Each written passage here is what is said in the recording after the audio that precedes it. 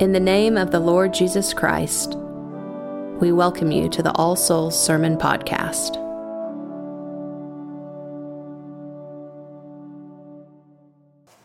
In the name of the Father, and of the Son, and of the Holy Ghost. Amen.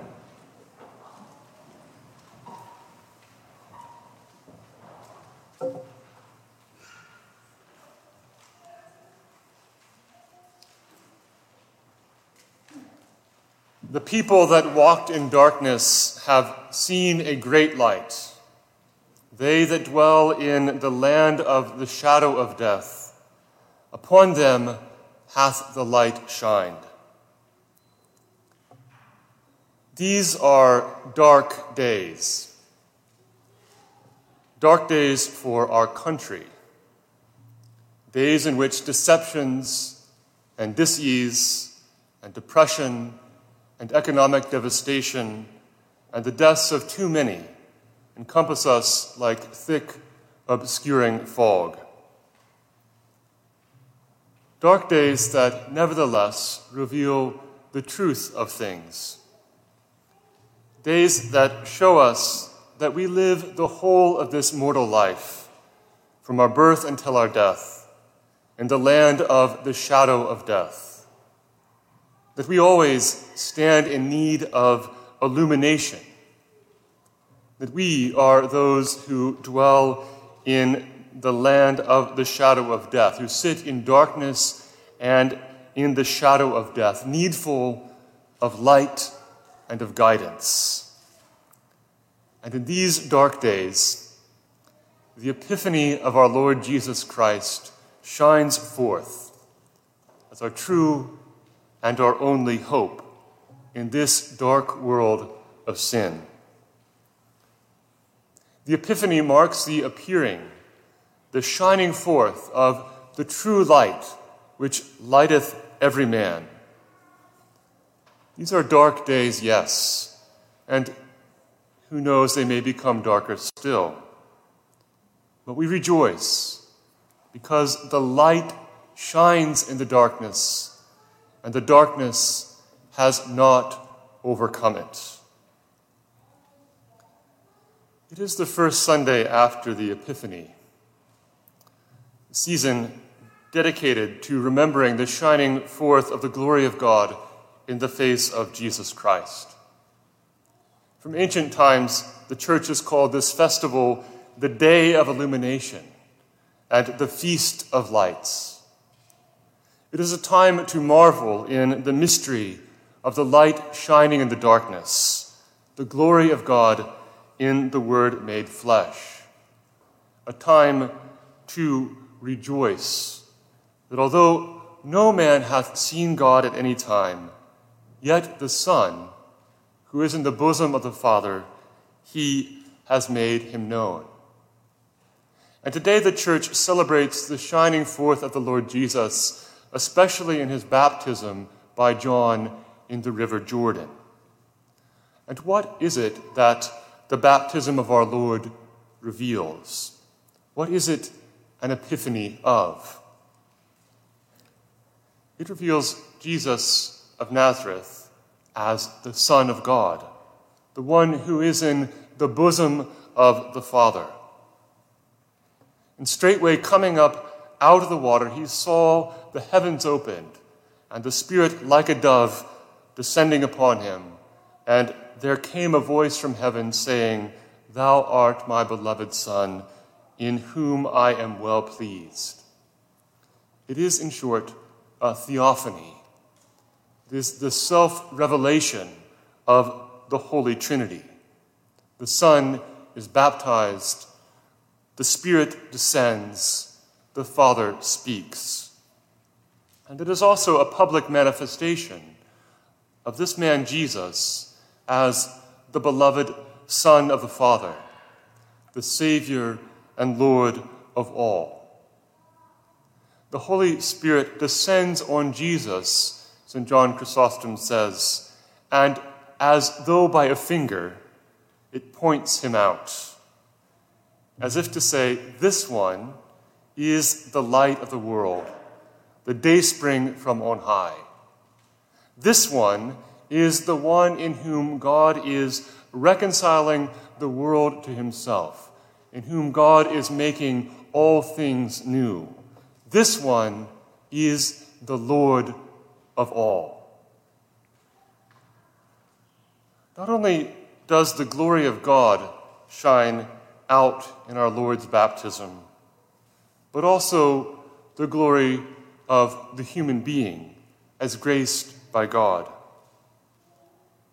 The Church teaches that in his baptism, Christ illuminates and exalts human nature.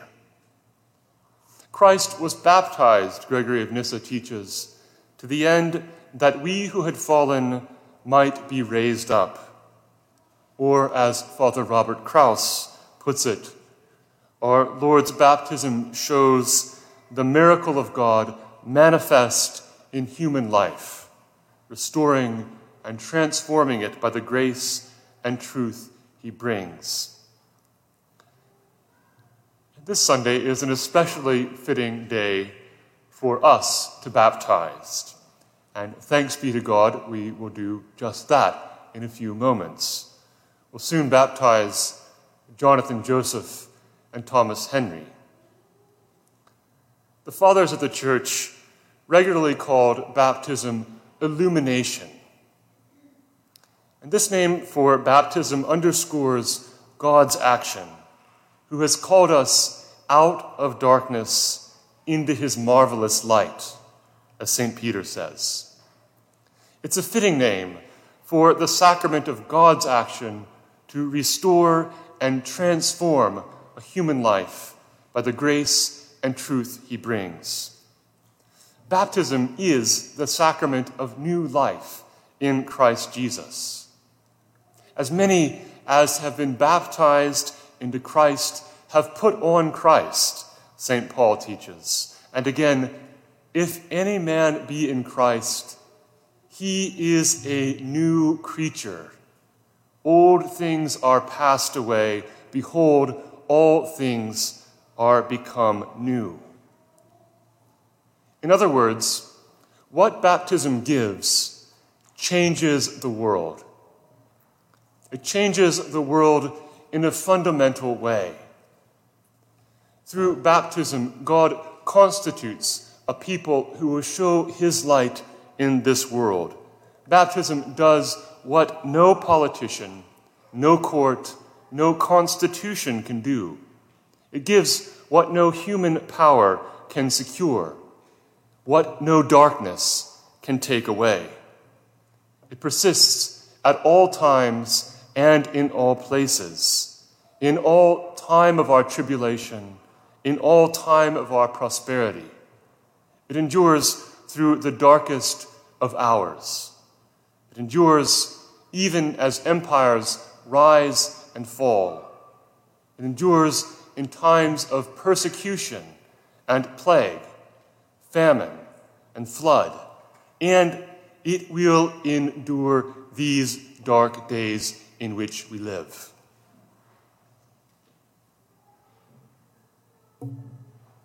It's our custom when we baptize someone to give them a candle that we light from the Paschal candle and to say, "Receive the light of Christ." For in their baptism, the light shines in the darkness. This is how the world is changed.